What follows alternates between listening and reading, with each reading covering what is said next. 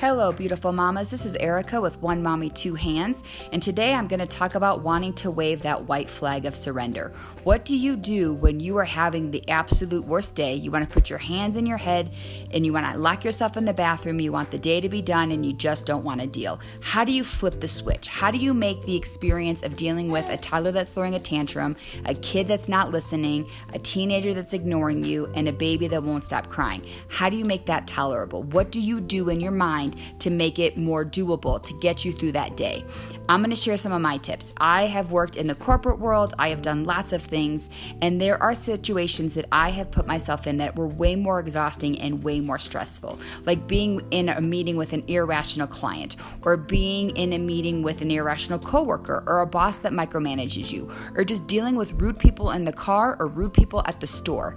So I try to say it could be worse. At the time that my toddler is throwing a full-on fit, I can say, well, would I rather be dealing with somebody that I love, but not necessarily like at the moment, though I still love, or would I want to be dealing with one of my grossest clients that I can't handle, that I can't connect with, and that is just completely irrational as an adult? For me, I'd rather choose the kid.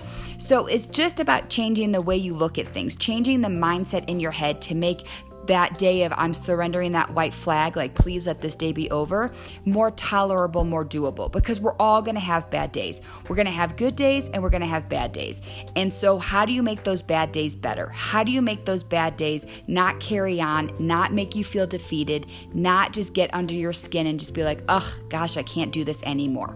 So just flip the way you would look at it. Would you rather be dealing with your child who you love, or would you rather be dealing with somebody you don't particularly care for in a situation you don't want to be in? So that's how I like to encourage all the mommies in the area that are having those days, because we all have them. So know that they're not forever. They're just moments in that moment when that kid is going crazy and you just want to calm down.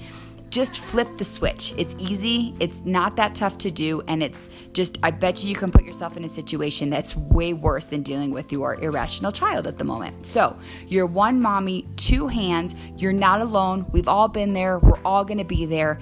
And just know that the day and the moment will pass and there's a new brighter day coming. So one mommy, two hands. You're doing the best you can. I believe in you. You got this and you're not alone. Have a great day.